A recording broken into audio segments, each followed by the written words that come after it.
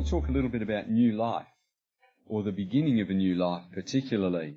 The talk that I'm giving here is largely based on talks I might give in Africa when we talk to new people over there, and we get a group of people together to talk about the salvation experience. And perhaps just with doing that as much as I have over the last few weeks, it comes to life to you. There's nothing quite like preaching the gospel for bringing alive the gospel. If we're not preaching it, it's very hard for it to be something that's vibrant in our own lives. So the more we talk, the clearer it becomes, and the stronger the vision about what God is doing through the salvation experience that we have. At one time there in Liberia, we're talking to a group of about 20 men. We're sitting around under a tree. You have to choose your tree carefully there. There was one time where the sun was coming across, and the brothers said, "We want to move." And they said, "Oh, let's all just bunch up." And I said, "Well, why don't we move over to that tree?" He said, "No, we can't move it over to that tree. The mangoes fall off it." Quite literally. There was one time there, the kids are running around. If a mango dropped off the tree, it was like gold. They'd race for it to grab it because it saved them climbing the tree to get it. And there was one time I said to one of the kids, "Actually, there's a mango just fallen down over there." And he didn't understand what I'm saying. So next minute he's up the tree pulling mangoes off and bringing them to me. It's so good. Anyway, good feed of mangoes every now and again doesn't hurt, does it? Not quite the way we live here, but yeah, it's nice. So we're sitting under this tree and we're chatting about the things of the Lord, and we actually went through baptism in a lot of detail on day 1, day 2. We went through receiving the Holy Spirit in a lot of detail, and probably spent a couple of hours each time just going through all of the scriptures in the Bible talking about it. And to summarise it, I drew a picture in the sand. A bit quaint, I know, but I paralleled 3 events: the crossing of the Red Sea, Jesus' death and resurrection, and our baptism and receiving the Holy Spirit. I'm not sure whether you're aware, all of those 3 events are perfect parallels of new life, a new beginning. And we read of the first one of those here in 1 Corinthians chapter 10, verse 1. It says, "Moreover, brethren, I would not that you should be ignorant how that all our fathers were under the cloud, and all passed through the sea, and were all baptized unto Moses in the cloud and in the sea, and did all eat the same spiritual meat, and did all drink the same spiritual drink, for they drank of that spiritual rock that followed them, and that rock was Christ." Now, the gospel message is summed up in those 4 verses we've just read. The whole gospel message is there of the children of Israel. I know it needs filling in a little bit, but the children of Israel captured, if you like, in Egypt, oppressed, needing an answer to life, but troubled because there was no answer for them inside Egypt. And God hears their cry and sends a saviour to them. In this case, of course, it was Moses that was raised up by God to lead the children of Israel. He performed miracles as God worked through him and used him to bring the miracles about to Pharaoh. And then from there, eventually the children of Israel came through the Red Sea. And I love the way this is described to us here. In verse 2, it says they were all baptized unto Moses in the cloud and in the sea. Do you get the graphic in your mind? As they're going through the Red Sea, a wall of water either side, fish swimming through it or whatever, sharks and other sorts of creatures there, no doubt, whatever was there in the Red Sea, and a cloud above them. So it was just like baptism. They went into the water and they came up out the other side. And what did God do? The Egyptians pursued after them, and he closed the water up over the top of the Egyptians, and he cut off Egypt from the children of Israel. they could begin their new life. Now we know that Israel struck a few problems at that time in believing the promises of God, but nonetheless, the promise was there for them. They went through the Red Sea, Egypt, their old life was cut off from them, and now they had the promised land that lay before them. The first type that we can see of salvation. In verse 4 it says, "Did all drink the same spiritual drink, for they drank of the spiritual rock that followed them, and that rock was Christ." So Jesus Christ was with them in their journeying about in the wilderness. When they needed water, then Moses was able to speak to the rock, and water came out. I think the first time he was told to strike it, second time he was told to speak to it, and the water came out of the rock. Their water supply was assured. Just turn back to John chapter 7 briefly, starting in verse 37. We read, "In that last day, that great day of the feast, Jesus stood and cried, saying, If any man thirst, let him come unto me and drink. He that believes on me, as the Scripture hath said, out of his belly shall flow rivers of living water." It's just like that description, isn't it? Water coming out of the rock, gushing out, supplying the needs of the children of Israel. In their case, it was a natural spring of water that provided their life. You can't live without water. They say, what is it? What's the ratio? 3 days? 3 days without water? And 3 weeks without food or something? Something like that anyway. But you can't go very long without water. And so it is also. New life in the Spirit, we need the water of life, the Holy Spirit that dwells within us. We read in verse 39, "But this spoke he of the Spirit, which they that believe on him should receive. But the Holy Ghost was not yet given, because that Jesus was not yet glorified." Again, there's so much of a message contained in these few verses. It's telling us about the need of the Holy Spirit to quench the thirst that we have in our life. Many people walk around in this life, they're parched. They're looking for an answer. They need a good drink of something that's going to sustain them, that brings about a good life for them. And the Holy Spirit is the thing that will bring that to them. We also read that at this stage, Jesus is speaking about something in the future. It hasn't taken place at this point. And so it's something that's to come. We know that on the day of Pentecost, as the disciples with 120 there were gathered in the upper room and they're praying for the Holy Spirit, they had no concept of what was about to happen. They knew they were going to receive the Holy Spirit. They were told to stay in the room and pray until such a time as it came upon them. And so they're praying in the upper room and suddenly they're filled with the Holy Spirit. It all made sense. Jesus had been telling them about it. Now it was actually happening for them as well. The living water pouring forth from them, from their innermost being or their belly, as it's described. And the water of life was in their life as well. So when we read 1 Corinthians chapter 10 there, we can see the precise parallel between Jesus and what he's teaching his people as to the children of Israel going through the Red Sea, and the rock of Jesus Christ that's there to provide the living water in the same way as we read here in John chapter 7. Turn to John chapter 3. John chapter 3, I'd have to say, whenever I'm over in Africa, this would be my favourite passage to talk about because it's, again, so clear. And I'm amazed how many people say to me, in talking of John chapter 7, they'll read verse 3 to 5. Some will quote verse 1 to 7. A lot of people talk about the conversation between Jesus and Nicodemus.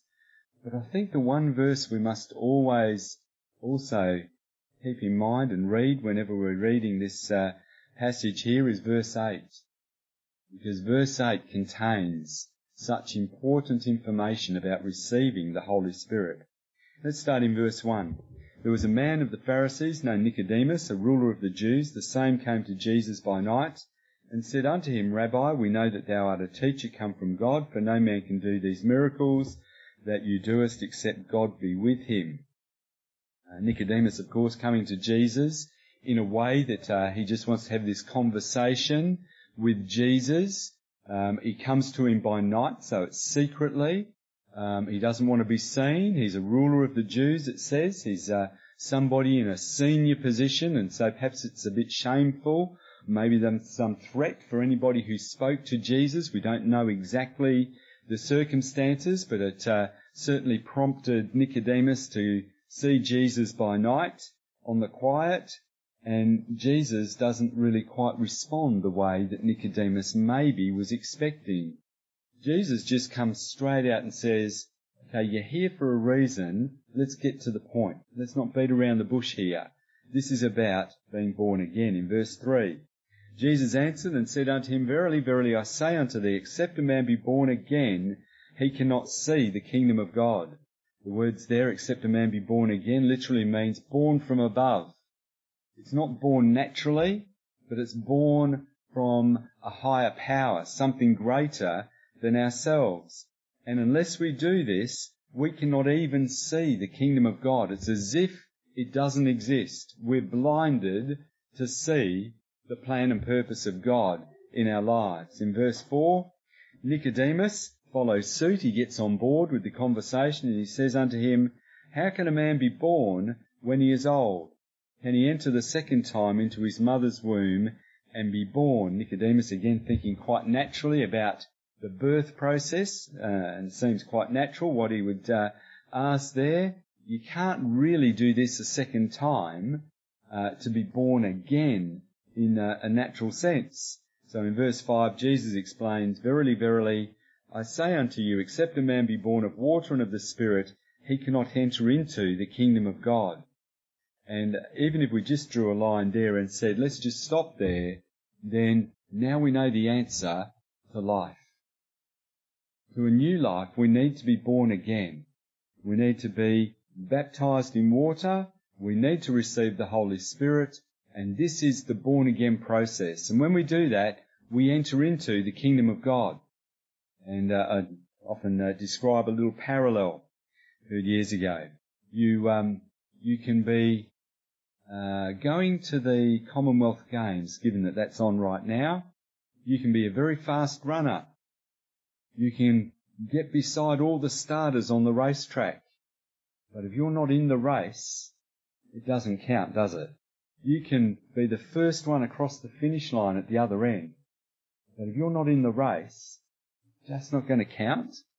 You've actually got to be registered. You've got to be on the racetrack legitimately and go when the starter's gun goes and cross the line. Otherwise, you're not in the race. And so it is with being born again. If you're not born again, you're actually not in the race. You can't cross the finish line and have the promise of eternal life, as the Bible brings out. We need to be born of water and of the Spirit to enter into the kingdom of God. And these are words that, as much as we read them fairly regularly, they need to be fresh in our mind, don't they? Because it's our salvation, it's our excitement, it's our joy in the Lord of what God has done in our life. Who remembers the day when they were baptized and filled with the Holy Spirit? Who remembers as if it was yesterday? You know, just as fresh in your mind as it was yesterday. And it's good to see all those hands there. And it's so exciting, isn't it, to think about and relive that experience. How the gospel was told to you, how you remember that time. It's almost like you can smell the air.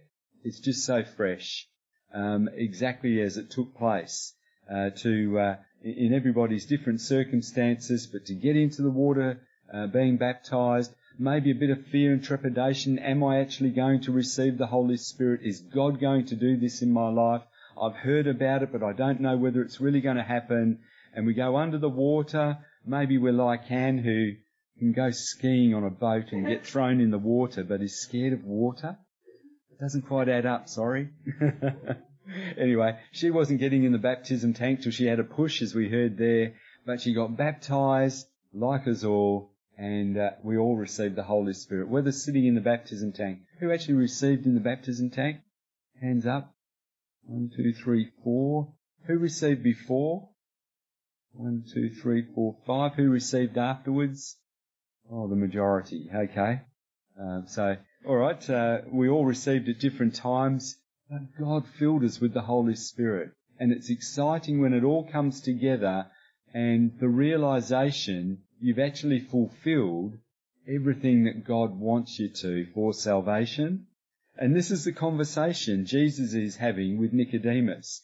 Nicodemus came maybe to hear some words of wisdom or some perhaps outline of the plan of God, or when God's going to restore the kingdom to Israel, or maybe some aspects of prophecy in the Old Testament. Maybe there were some aspects that Nicodemus really wanted to know, and all Nicodemus got was, this is what you need to do to be saved. Get born again. Receive the Holy Spirit, be baptized, and enter the kingdom of God. And he goes on in verse 6 to say, that which is born of the flesh is flesh, and that which is born of the Spirit is spirit. Marvel not that I said unto thee, you must be born again. I remember the pastor that spoke to Tony and I coming around and reading that verse to me, and that for me was the proverbial brick on the foot moment. It was like, just do it. You know the Nike advert, or the name Nike? You know what it stands for?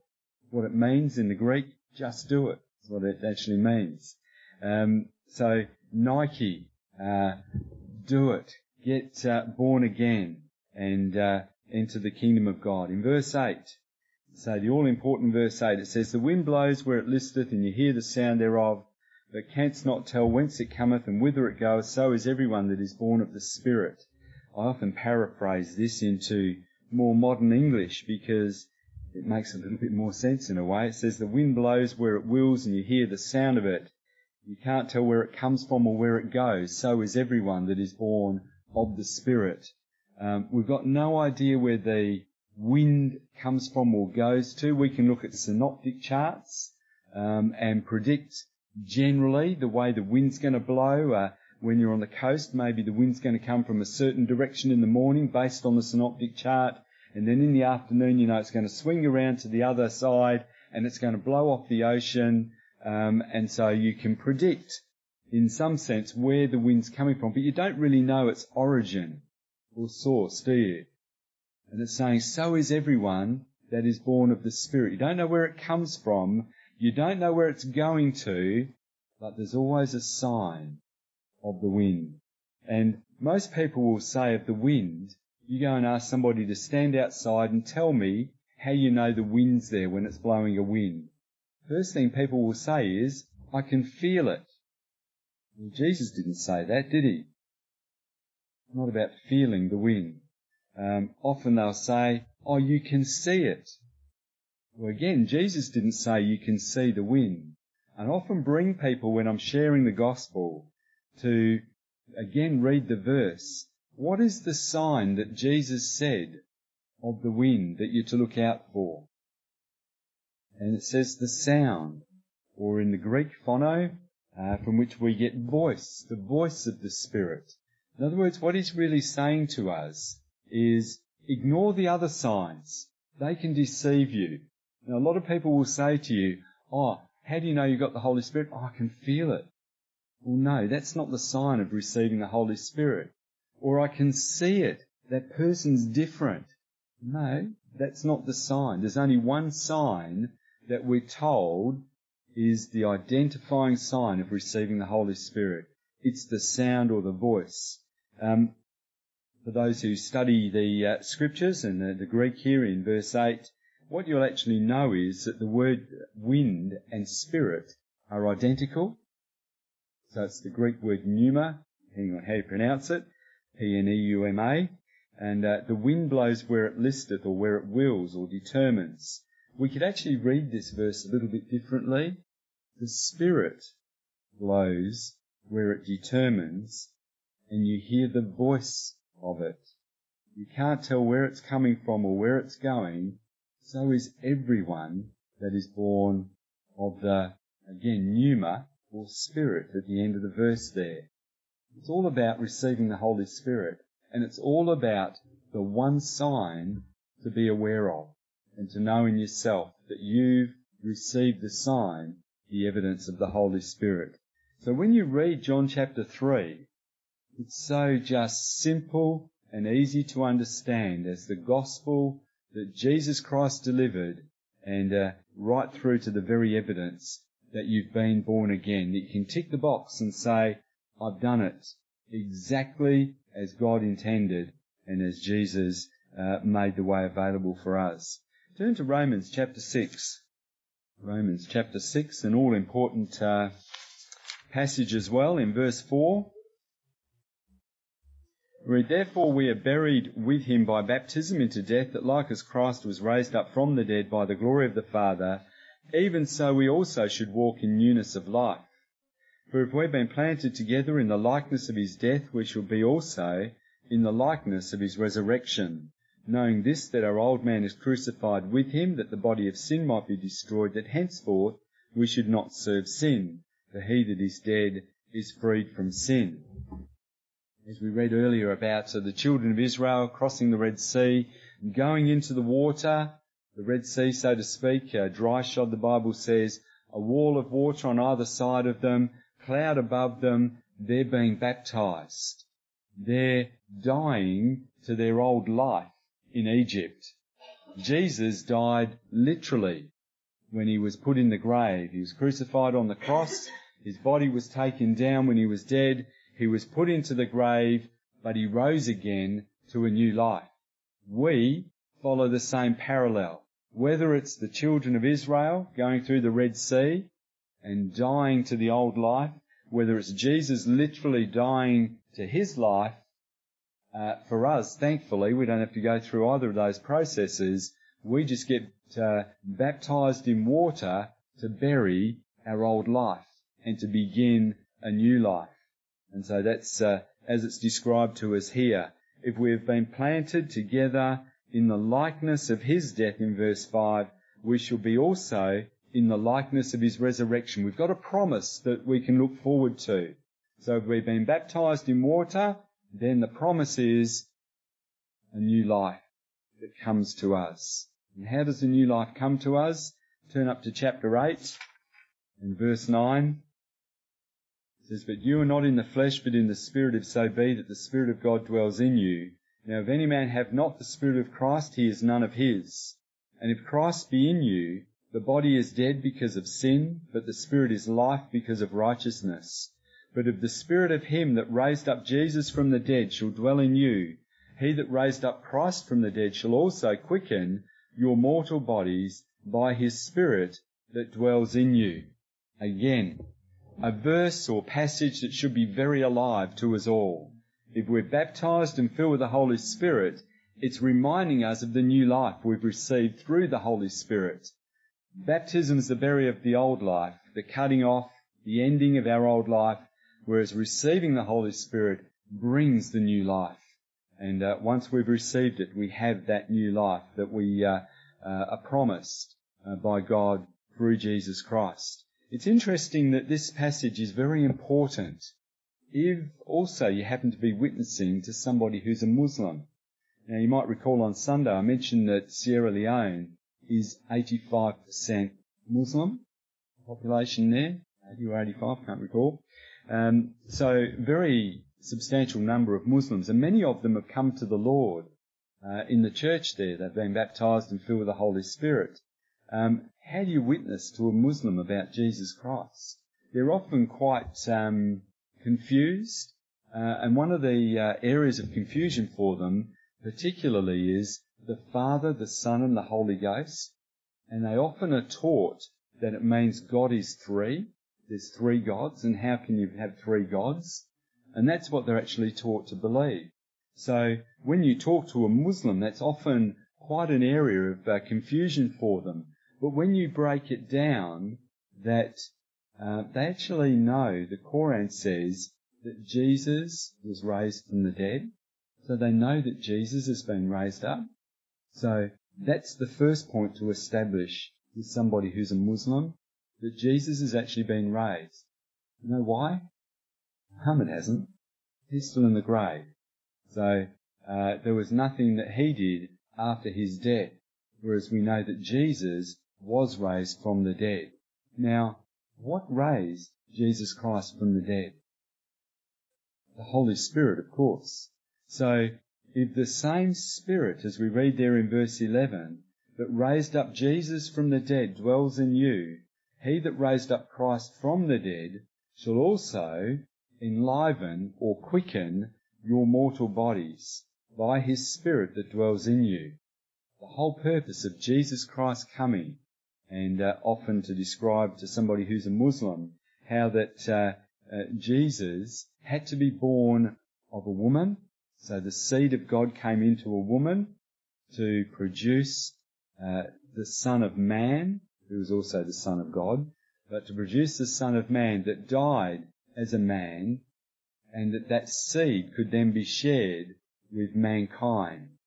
And so through Jesus Christ, his death and resurrection, we've been able to share in that same promise of the Holy Spirit to bring new life to us. And we can enjoy a new life. But one thing to remember, baptism is a burial of the old life. And we've got to leave it there. And we've got to kill off the old man.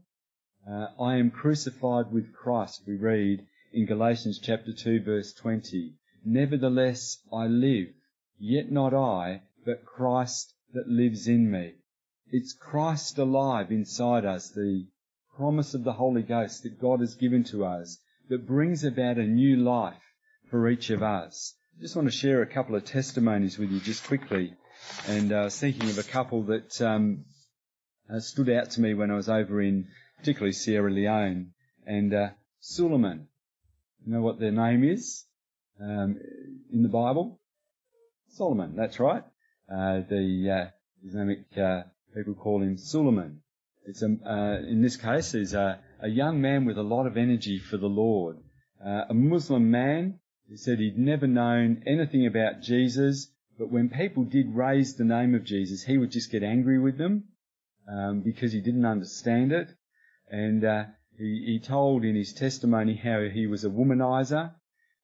He attended a Christian church, as it turns out, where about 7 years earlier he started to believe in the God of the Bible and started to see some change in his life, but he was still involved in immorality and other things that were not good. And eventually he met Pastor Paul, the senior pastor there in Sierra Leone, and when the gospel was shared with him, he knew that he hadn't been born again. So John chapter 3 really stands out to a person if they've not been born again, and you take them through the scriptures there.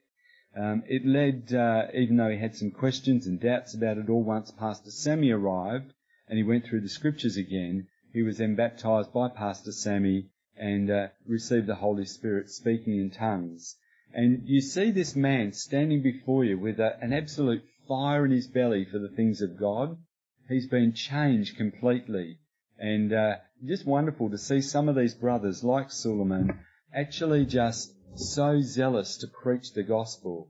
And as much as we would sit with a group of people, when we were busy doing other things, you'd see these brothers, like Suleiman, sitting down and sharing the scriptures and going through the Bible and sharing with people the gospel message. His life is now completely changed, and he recognises it only came through receiving the Holy Spirit. His lifestyle from before has completely left him, and now he believes absolutely that he is the temple of the living God. Those were his exact words. To recognise God is now alive inside him because he's received the Holy Spirit. And it's so different to his past beliefs. Abu was an older gentleman. The life expectancy in a place like Sierra Leone is mid-50s. I've reached my life expectancy. If I was living in Sierra Leone today, and Abu's outlived his. He's a few years older. He was also brought up as a Muslim, although he attended a Catholic school as a child. His testimony is really quite interesting because when he was quite young, he had a dream in which the message was, you need to read the Bible, John chapter 2 and chapter 3. And so he read it, and he read about being born again, and then it just left him. He just carried on with his life. So what happened later on, of course, is when he was invited to go to Liberia along with 4 other brothers from this group, and they came over there, and that's where we had our first contact with them back in November last year, and Pastor Sammy and Pastor Bob Hutton were there, and going through the scriptures, of course, he was shown John chapter 3. And immediately he connected it with that dream that he had all those years ago, and realised that message was for him eventually for the future when he too would have that same experience. So as the scriptures were shared with him, he then just knew what he had to do to get baptised and receive the Holy Spirit speaking in tongues.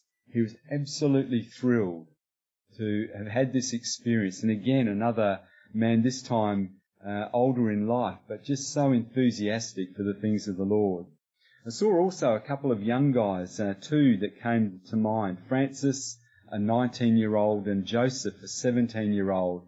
And also in Liberia, there were quite a number of young guys that we met with in their 17, 18, 19, 20 or early 20s, and all just very, very enthusiastic for the things of the Lord.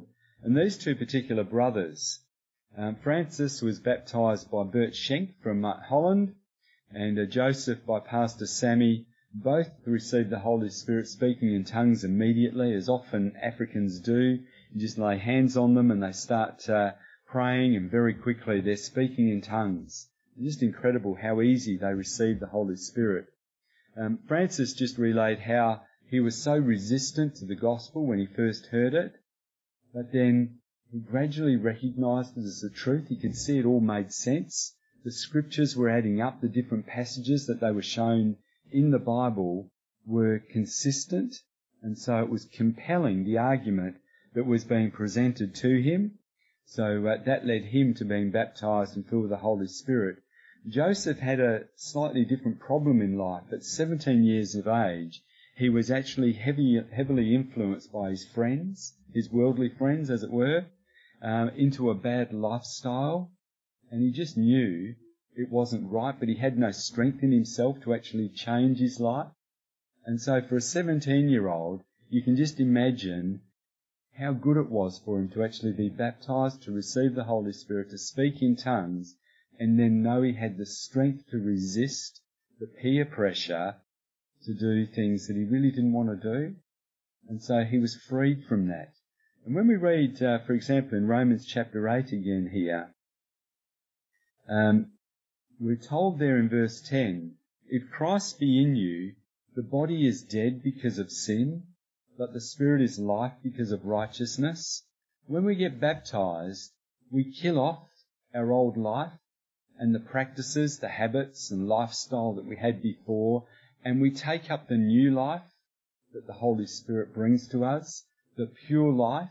Now, we don't always get the picture on day one, do we? We know that, but we move forward and our life changes from that moment. There are things that need to change immediately in some cases, and others we know that years down the track we're still dealing with them, but we're moving forward and allowing the Lord to change our lives. The new life that comes to us is a wonderful new life that God gives, and we should be relentless in our pursuit of enjoying the benefits of the new life. And all the people said, it's not something that's a once-off experience that we look back on, and as I said earlier, a little bit cheekily in a way, we've ticked the box. We don't just look at it as something we've done like that. It's something that should be fresh and continually with us, our salvation experience of being baptized and receiving the Holy Spirit, and that we now walk in the ways of the Lord as we've been called to. Praise the Lord.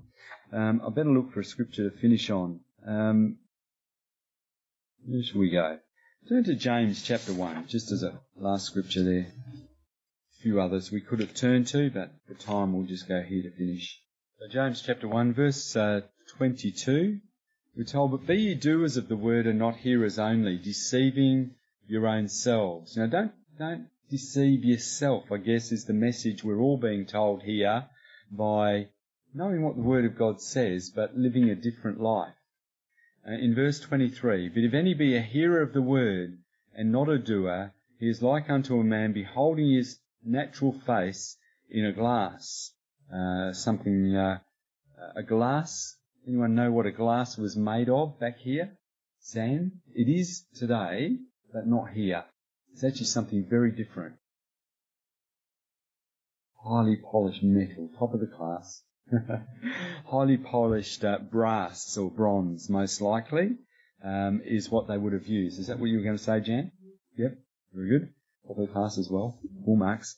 Highly polished metals is what they would have used for a glass. They didn't have the technology back then for glass in the way that we do today. But it says there, it's like looking into this in verse 24, for he beholding himself and goeth his way, and straightway forgetteth what manner of man he was. But whoso looks into the perfect law of liberty and continues therein, he being not a forgetful hearer, but a doer of the work, this man shall be blessed in his deed. So as much as we look back and we can read scriptures that are very familiar to us about salvation, the reminder is, tonight, is don't just look at it, but let it be fresh, live it, let it be alive in our lives, and don't be a forgetful hearer, but be a doer of the word, and continue to allow God to work in our lives, to change our lives, to make our experience alive for each of us, that we enjoy the fullness of everything that Jesus Christ died to give us and the Holy Ghost has brought into our lives. And all the people said, Amen.